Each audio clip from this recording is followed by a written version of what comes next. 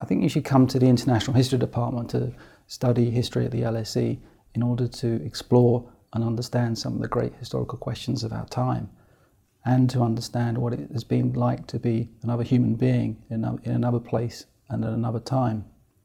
When we look at issues of crucial international importance, such as why wars occur, is it down to the structure of the international system or the role of human agency, the individual acts of human beings? What would have happened, for example, if Princip hadn't managed to assassinate the Archduke Franz Ferdinand in June 1914? Would the First World War have broken out at that time? Would war have been deferred for another year? Or could war have been avoided altogether?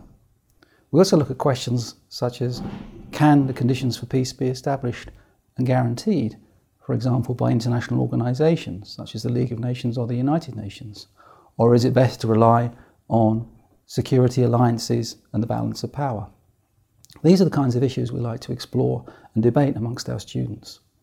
Studying history at the LSE, it's a great place to be a historian because London is so full of fantastic sources for historical work. We have archives on our doorsteps, such as the British Library, the National Archives down at Kew.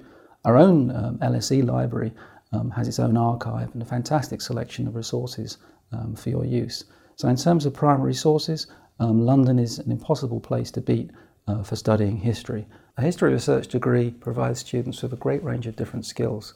Most obviously, the ability to assimilate, organise and present a large amount of information and evidence in order to support your arguments as a research student. This is a tremendously valuable skill for employers who are interested in individuals who can analyse and bring forward this kind of information and present it in a very accessible fashion.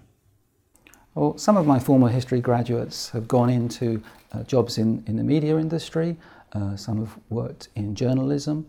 Law is a very big field for history graduates because of the kinds of argument that they have to present during a legal career and the way in which they use large amounts of information to present the case.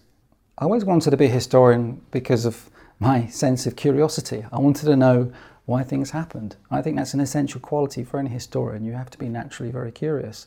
I mean, it's like in the LSE's own motto, to know the causes of things. You want to know why things happen, why they've occurred. And you also want to understand, I think, the enduring relevance for some of these great historical questions for what it means to be alive now and what it means to live in the kinds of society we live in now. What the enduring legacy of some of these great historical controversies and debates has been for the way we live now.